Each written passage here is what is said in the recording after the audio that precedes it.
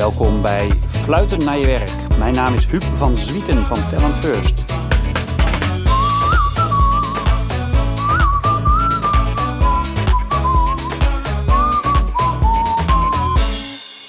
Martijn, welkom. Top dat je tijd hebt. Leuk dat je eventjes met mij dit moment wilde delen. Ik vroeg het net al, maar je hebt een drukke dag met kopstaart afspraken zo'n beetje, hè? Ja, dat is wel vaak de gang van zaken de hele dag. Ja. En als je niet oppast, als je dat zelf niet managt en streng op bent, dan zit je van 's ochtends 8 tot 's avonds 7 kopstraat in online afspraken. Ja. En dat is niet fijn. Ja, en jij hebt nu dus ook pauzes daarin laat je afspreken. Dus dat is natuurlijk wel een slimme hack, ja, inderdaad. Ja, ik laat zeker pauzes afspreken. En we hebben ook afgesproken op het werk dat afspraken van een uur, die duren in principe 50 minuten. Afspraken van een half uur duren in principe 25 minuten. Oh ja, wat Ga je goed. nog even normaal een biobreak doen en een kop koffie halen. Want het is even doorzetten. En ik ga 1 keer per 2 weken een dag naar de campus. Dat nog wel. Dus ik heb nog een klein beetje lucht wat dat betreft. Oh ja, oké. Ja, want jij bent de HR-baas van de Universiteit Wageningen, de WUR. Hè? Ja. En wij kennen elkaar nog uit een heel grijs verleden, uit onze studententijd. En jij zit nu helemaal in die studentenwereld eigenlijk nog steeds. Dus dat is wel grappig. En ik vertelde jou al dat ik ooit in mijn studententijd iemand hoorde zeggen, je studententijd is de mooiste tijd van je leven. En dat ik daar toen heel boos over werd, omdat ik dat niet kon geloven dat het inderdaad dat het hoogtepunt was van mijn leven.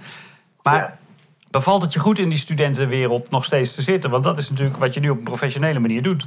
Ja, dat bevalt me bijzonder goed. Ik word heel erg blij van al die jonge mensen die ontzettend eager zijn om de wereld beter te maken. En daar de wereld op het gebied van gezonde voeding en leefomgeving. En dat in een zeer internationale context, dat is heel erg inspirerend om te werken. Er komt ook bij dat we zijn niet alleen universiteit, maar we zijn voor de andere helft ook een soort van eigen ingenieursbureau. Ja. En daar staat de R voor, van de research. Ja. Dus dat maakt ook dat de organisatie wat meer marktdynamiek kent dan een normale universiteit. Ja. We zijn wat kleiner. Dus ik vind het een fantastische organisatie om voor te werken. Klopt het dat het ongeveer 6000 mensen zijn die er bij de totale WUR werken? En de helft in research en de helft aan de universiteit? Ja, 6.500 man. Ja. Maar goed, we maken in Wageningen deel uit van een heel ecosysteem. Van een campus waar allemaal start-ups zitten. En andere bedrijven. En Campina en Unilever. In totaal werken er 20.000 man op. Allemaal met dat domein bezig. Ja. En dat loopt dus ook heel goed in elkaar over. Dus 6,5 echt op de payroll van de WUR. Ja. En de andere in het ecosysteem, zeg maar. En zie jij nou als je naar die 6.500 kijkt, zie je dan een groot verschil tussen die researchkant en de onderwijskant? Qua gewoon type mensen of qua cultuur of werkethos? Nou, ja en nee. Het zijn allemaal wetenschappers. Voor het grootste deel onderzoekers. Ja. Die, wat ik net zeg, heel erg inhoudsgedreven zijn. Enorm betrokken bij het werk. Ja. Dus ze zijn zo eager als wat. Dus je moet ze eerder afremmen dan stimuleren. Met een enorm hoge medewerkersbetrokkenheid. Tegelijkertijd zie je aan de universiteitskant ook de docenten. Die geven les. Die hebben de afgelopen jaren een hele ingewikkelde periode gehad. Omdat alles online moet. Ja. Dus die hebben die veranderingen meegemaakt. Die hebben er ook behoorlijke stress van gehad. Dus als je het hebt over werkplezier, die hebben het heftig. Ja. En aan de researchkant, dat zijn ingenieurs die contracturen werken. Dus die moeten declarabel zijn. Ja. Die moeten opdrachten genereren. Dus dat is ook alweer een andere dynamiek en ook alweer net een ander soort type mensen. Maar over het algemeen zijn het allemaal, wat ik zeg, hele betrokken wetenschappers die onderzoek doen. Ofwel fundamenteel aan de universiteit, ofwel meer toegepast aan de researchkant. Zou het dan ook zo kunnen zijn dat jullie de gemiddelde betrokkenheid, engagement, zoals het zo mooi heet, van Werkend Nederland omhoog trekken, zeg maar, qua gemiddelde? Ja, dat weet ik wel zeker. Want jij zat hiervoor bij de NS. Ja. En dat was een hele andere wereld, denk ik, of niet? Ja, dat was een hele andere wereld. Nou ja, en ook weer niet. Omdat ook NS...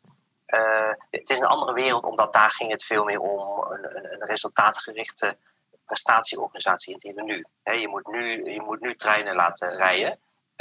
En daarom is het meer een brandweerorganisatie. Ja. Terwijl de WUR is veel meer een organisatie die onderzoek doet naar dingen voor de langere termijn. Ja, precies. Ja. Kleine verschillen. Maar tegelijkertijd lijken ze heel erg op elkaar. Want ook bij NS had je ook hele betrokken mensen. Zowel op het hoofdkantoor als op de trein. De contourmasters zijn enorm betrokken bij klanten. Alleen de opleidingsachtergrond en daar verschilt het wel in qua Weur. Weur is natuurlijk nog meer kennisintensief dan een NS. Ja. Is het ook een beetje een soort eilandje binnen Nederland? Want je noemt het een heel ecosysteem en het is natuurlijk een hele internationale omgeving. Hoe is die verhouding internationaal en Nederlands? Bij de Weur bedoel je? Bij de totale, die 20.000 ongeveer? Oké. Nou, dat is wel... Even kijken, ik denk dat je ongeveer een kwart is wel internationaal. Oh ja, dat is wel echt leuk. We zitten met name in de masteropleidingen, dus in de tweede fase. Dat zijn van een heel groot deel mensen uit het buitenland, ook buiten de EU. Ja. Dat geeft ook wel echt de internationale dynamiek aan de organisatie. Ja. Hey, en het thema van deze podcast is fluitend naar je werk. Hè? Dus engagement is daar natuurlijk een heel belangrijk onderdeel van. Als je betrokken bent in je werk, dan heb je de lol en dan ga je daar naartoe. Is dat dan daarmee ook eigenlijk voor jou niet meer zo'n groot thema om dat te stimuleren? Is dat eigenlijk al op orde? Of heb je daar toch nog wel wat dossiers, zeg maar, die bureau liggen? Ja, nou ja, het werk houdt nooit op van ons als HR. Dat is natuurlijk ook het mooie. Trouwens, dat vind ik wel grappig. Jouw thema heet fluiten naar het werk. Dat is natuurlijk wat aan verandering onderhevig. Want het is niet meer na je werk. Het werk is ook thuis. Dat is de transitie waar we afgelopen jaar in gezeten hebben. Ja, ik heb daar een groot probleem mee. Want hoe moet ik nou die podcast noemen? Fluitend, ja, precies. Maar dat geeft ook wel meteen de transitie aan. Omdat het werk altijd overal is en nooit ophoudt. Geeft dat ook weer zijn nodige problemen. Wat ik net zeg, de betrokkenheid en het beste willen halen uit je vak. En het beste willen zijn, wetenschappelijk. Daar schort het niet aan. En je betrokken voelen bij de Weur is ook prima. Dus die elementen van engagement is helemaal picobello in orde. Ja. Maar doordat het werk nooit ophoudt te bestaan, de druk om te presteren, die heeft wel een dempende werking op het werkplezier, om het maar zo te zeggen. De stress is wel hoog in universiteitsland, in wetenschapsland. De gelden worden steeds minder. Binnenkort is er ook weer een actie om vanuit het ministerie weer meer geld te krijgen voor de universiteit. Docenten hebben steeds grotere groepen studenten die ze moeten begeleiden. En dat gaat ook maar door. Ze zijn zo betrokken, ze zeggen geen nee tegen dingen die ze opgedragen krijgen. Dus ik sprak laatst ook een keer een hoogleraar die zegt, ja, weet je, wij zijn op vrijdagavond en op zaterdag diploma-uitreikingen nog aan het doen. Ja. Want we krijgen het allemaal niet gedaan. En dat is... en dan zeg ik ook van, krijg je nog wel energie uit je werk? Dan zeggen ze, dat gelukkig wel. Dus dat is het goede nieuws. Ja. Maar het is wel een soort van rode vlag dat we daar ook moeten gaan letten met elkaar. En daar investeren we als HR ook heel veel in om mensen zich bewust te maken en vitaal te houden. En denk erover na. En hoe hou je nou, zeker in deze periode, een duurzaam tempo aan? Dat is het thema bij ons nu. Hoe krijg je een duurzaam tempo om het werk vol te houden in deze ingewikkelde tijd? Ja, want dat is natuurlijk de schaduwzijde van bevlogenheid. Er kan ook in monomaan met je werk en echt alleen maar daarmee bezig zijn. Dat is natuurlijk ook niet goed. Ja. Dus daar kun je ook aan omvallen, zeg maar. Klopt. Want hoe zit het bij jullie met burn-out en ziekteverzuim en dat soort zaken? Is dat gemiddeld of wat is daar je idee over? Het ziekteverzuim is relatief laag. Was afgelopen jaar 3,5%, dus dat is niet hoog. Nee. Het werd ook toen corona uitbrak, werd het ook lager. Ja. Doordat mensen blijkbaar meer autonomie hebben om hun eigen werk te kunnen inrichten. We zien tegelijkertijd bij het aantal mensen wat zich meldt bij de bedrijfsmaatschappelijk werkers. Dat neemt wel toe. Met name jonge mensen. Jonge mensen die eigenlijk ook nog eens een keer zorgtaken hebben. Of jonge kinderen. PhD'ers die zich eenzaam voelen. Buitenlandse medewerkers die bij ons werken. Die nog niet een sociaal netwerk hebben. Dat aantal neemt enorm toe. En die blijven wel aan het werk. Dus je ziet het niet in de verzuimcijfers. Maar je ziet het dus wel in het aantal meldingen om hulp bij een bedrijfsmaatschappelijk werker. Ja, dus daar zit wel een pijnpunt. Ja, dat sociaal is natuurlijk zo'n belangrijk onderdeel van het werkplezier. En ook van het gewoon effectief zijn in je werk. Dat valt natuurlijk helemaal weg. En dat valt helemaal weg. Ja. Hey, ik las een leuk interview met jou ter voorbereiding. En daarin zei je, op een gegeven moment ging het over... mensen hadden gezegd van moeten we niet een soort signaalfunctie voor als de werkdruk bij mensen te hoog wordt. Moeten we daar niet een soort signaalsysteem voor gaan bouwen? En toen zei jij van nou dat systeem dat is er al, dat heet leiding geven. Dat vond ik wel een mooie uitspraak. Ja, dat is echt gebeurd. Ja.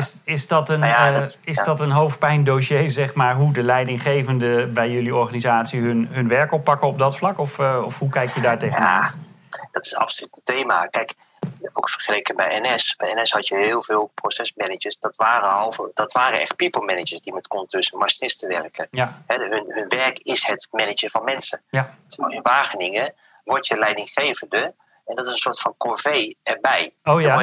Ja, dat is echt helemaal niet cool. Dat is echt helemaal niet cool om leidinggevend te worden. Dat moet je erbij doen. Ja. Dus, en dat zijn even heel generaliserend. Want er zijn enorm veel uitzonderingen. Maar die mensen hebben natuurlijk heel veel verstand van hun vak. Bijvoorbeeld van stikstofdebat of van zoonozen en zo. Ja. Ja, en dan, omdat je daar succesvol in bent, krijg je opeens ook allerlei mensen erbij die je moet aansturen. Ja.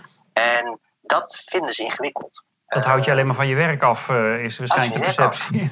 En dus kijken ze naar HR en zeggen ze van, ja, ik heb nou iets met mijn medewerkers. Jullie moeten nu zeggen, is het links of is het rechts? Ja. Is het zwart of is het wit? Maar ja, wij weten allemaal als HR-professionals, niks is zwart of wit. Het is met elkaar het gesprek aangaan. Praat met elkaar. Nou, daar zijn we nu heel erg op aan het inzetten om onze leidinggevende veel meer, we noemen dat dan de continue dialoog. Het is een beetje een term waarvan je zegt, nou, het is een beetje een HR-term, laat ik het zo zeggen. Mm-hmm. Maar hoe blijf je nou continu met elkaar in gesprek? Maar is dat, Martijn, is dat wel een goed idee om te doen? Want heel veel van die mensen zullen misschien gewoon eigenlijk liever die specialist blijven en zitten helemaal niet te wachten op dat leidinggeven. Dat houdt ze alleen maar op en dat leidt ze af. Moet je daar niet gewoon een heel ander type persoon... Het is gewoon een heel ander vak natuurlijk. Moet je niet een heel ander functionaris daarvoor binnenhalen? Ja, nou ja, die variant hebben we natuurlijk al eens besproken. Maar wat je dan krijgt is dat je totaal niet meer stuurt op inhoud. Terwijl, dat is natuurlijk ook niet de oplossing. Onze mensen zijn gedreven op inhoud. Dus uiteindelijk blijft de inhoud de basis waarop je met elkaar samenwerkt. Ja. En je kan niet zeggen van, nou god, wij werken alleen maar... Ik geef je alleen maar opdrachten op inhoud. Maar al het andere... Dus het vragen hoe gaat het met je, hoe is het thuis, dat leggen we bij een aparte soort sociaal werker. Nee, dat geloof ik niet in dat model. Het is wel zo dat we kijken hoe kunnen we de echte mensen die moeten zich zoveel focussen op hun inhoudelijke vak, zoveel mogelijk ondersteunen daarbij, dat ze het makkelijk maken.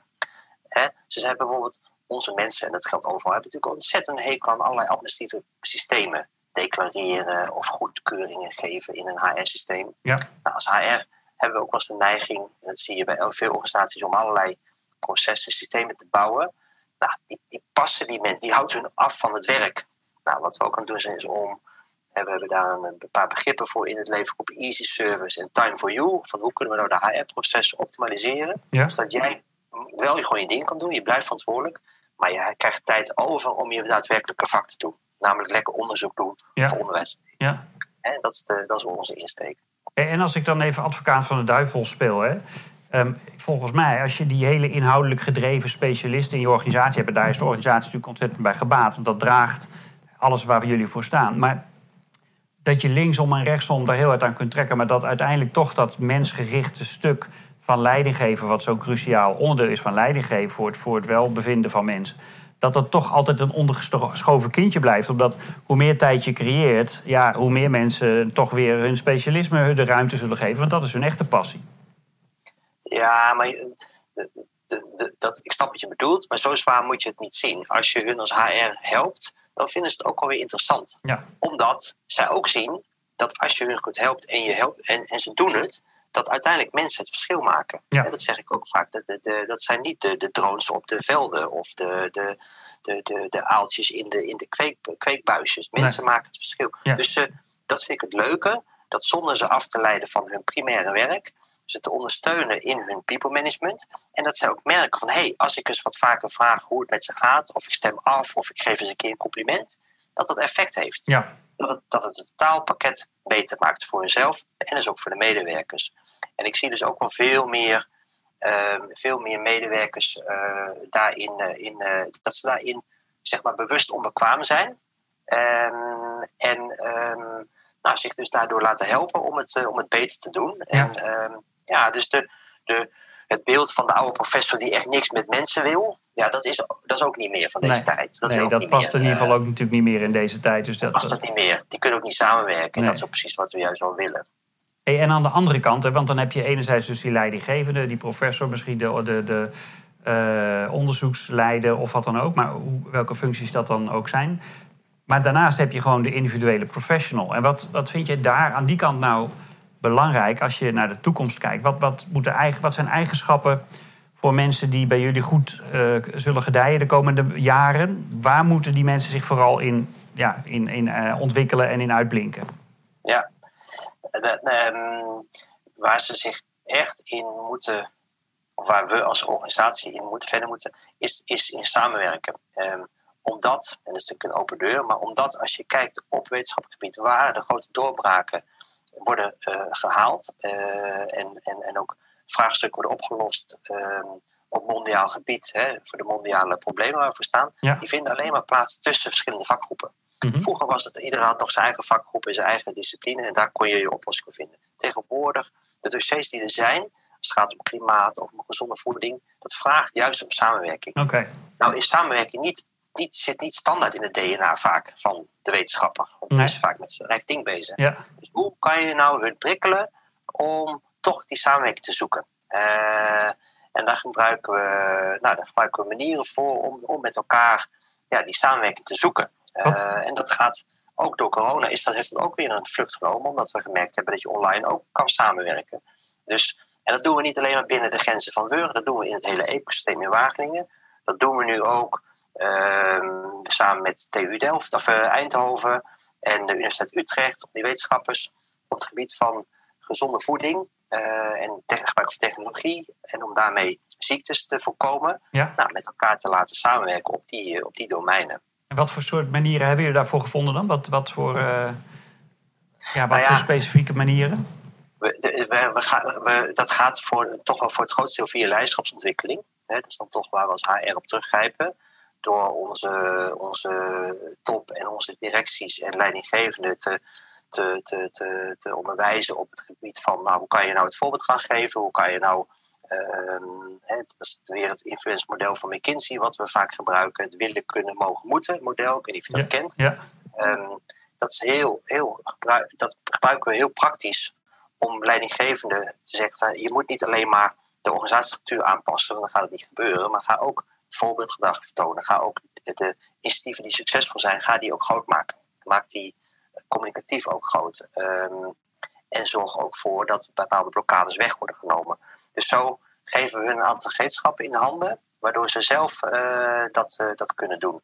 En dat vinden ze ook leuk, want wat je ook ziet is als je het hebt over leiderschap, dat is dan zo'n term die ook in de wetenschappelijke wereld wel vaak wordt gebruikt, maar dat wordt iets gezien als iets buiten hunzelf, iets magisch. Weet je? Dan loop je tegen een probleem aan en zeg je maar dat heeft te maken met leiderschap. Alsof dat niet meer over hunzelf gaat. Mm-hmm. En we zijn als HR heel erg aan het terugbouncen van oké, maar wat ga jij dan morgen anders doen? Of wat kan jij doen om dat te veranderen? En dan gaan ze naar zichzelf kijken. Dus je bedoelt dan eigenlijk persoonlijk leiderschap, mensen zelf de regie geven en de kennis en de kunde van dat je daar zelf gewoon heel veel invloed op hebt. Ja. En dan kan je ze HR dus schouder aan schouder hun helpen. En tips geven op een hele basale manier. Van geef ze een compliment, vraag eens hoe het gaat. Stel de vraag van heb je die en die al gebeld? Nou, en dan gaan ze daarmee mee experimenteren. En dan zien ze dat dat effect heeft. Ja, en dat is dan dus top-down eigenlijk. Hè? Dus vanaf de leidinggevende positie naar de mensen die zij aansturen. Zie je ook aan de andere kant dan nog dingen die je daar zou willen stimuleren? Dus bottom-up, van wat je bij individuele medewerkers zou willen stimuleren?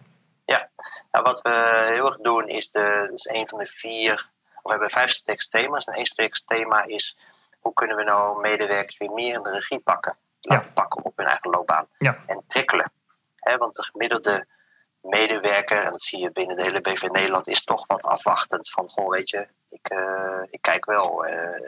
En wij willen ze prikkelen en laten zien hoe kan je nou zelf actief nadenken over je toekomst. Hoe kan je ook het jaarlijkse beoordelingsgesprek gebruiken om te benutten om na te denken over de toekomst. Ja. En ook hoe kan je daar jezelf je ideeën over ontwikkelen. En wat heb jij nodig om in een slag te maken?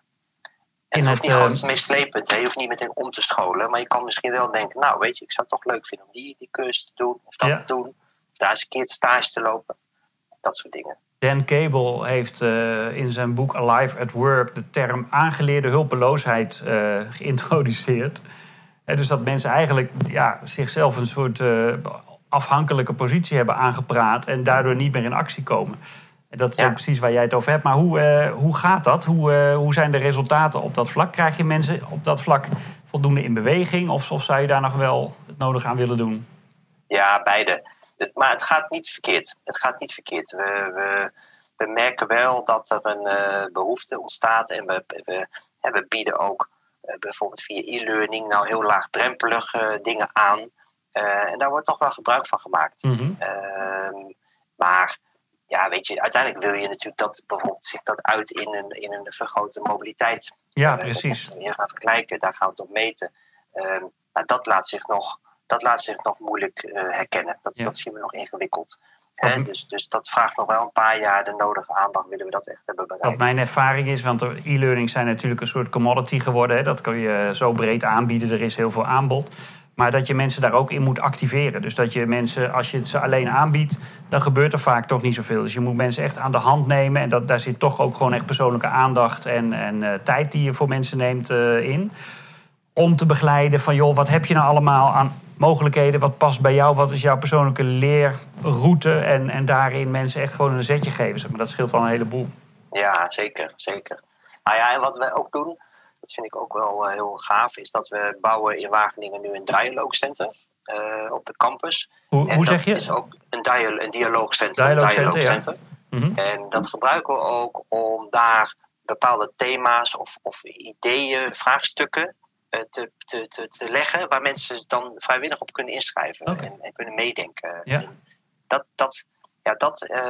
Dus dan kunnen ze zelf denken van, hé, daar ga ik op mee, of daar ga ik op inschrijven en me daarop ontwikkelen. Dus daarmee geef je ook iets meer regie aan de medewerkers. Dan heb je natuurlijk altijd 20% van de mensen die dat vanzelf al heel makkelijk doet. Hè? En 20% die daar helemaal niks van wil weten. En dan heb je nog een hele grote groep in het midden die je eigenlijk in beweging wil krijgen. En daar zit waarschijnlijk de uitdaging dan. Of, Ja, dat is ook zo. En kijk, uiteindelijk heb je het merendeel van de mensen die heeft gewoon nog een prima performance. En die wil wel.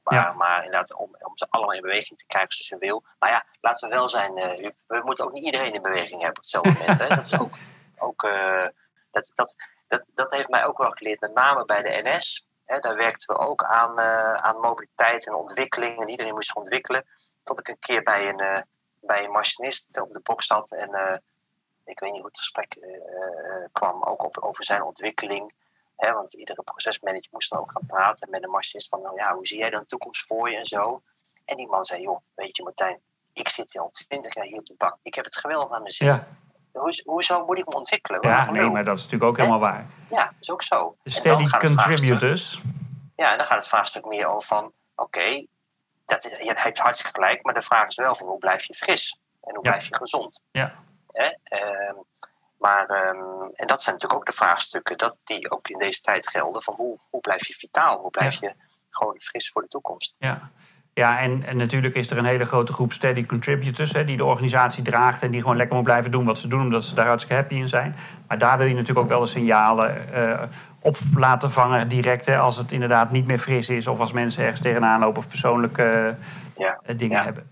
Ja. Maar ik zit naar de klok te kijken die zo mooi achter jou hangt, Martijn. En ik weet dat jij om 2:45 een andere afspraak hebt. Dus ik wil heel graag jou super bedanken voor dit gesprek.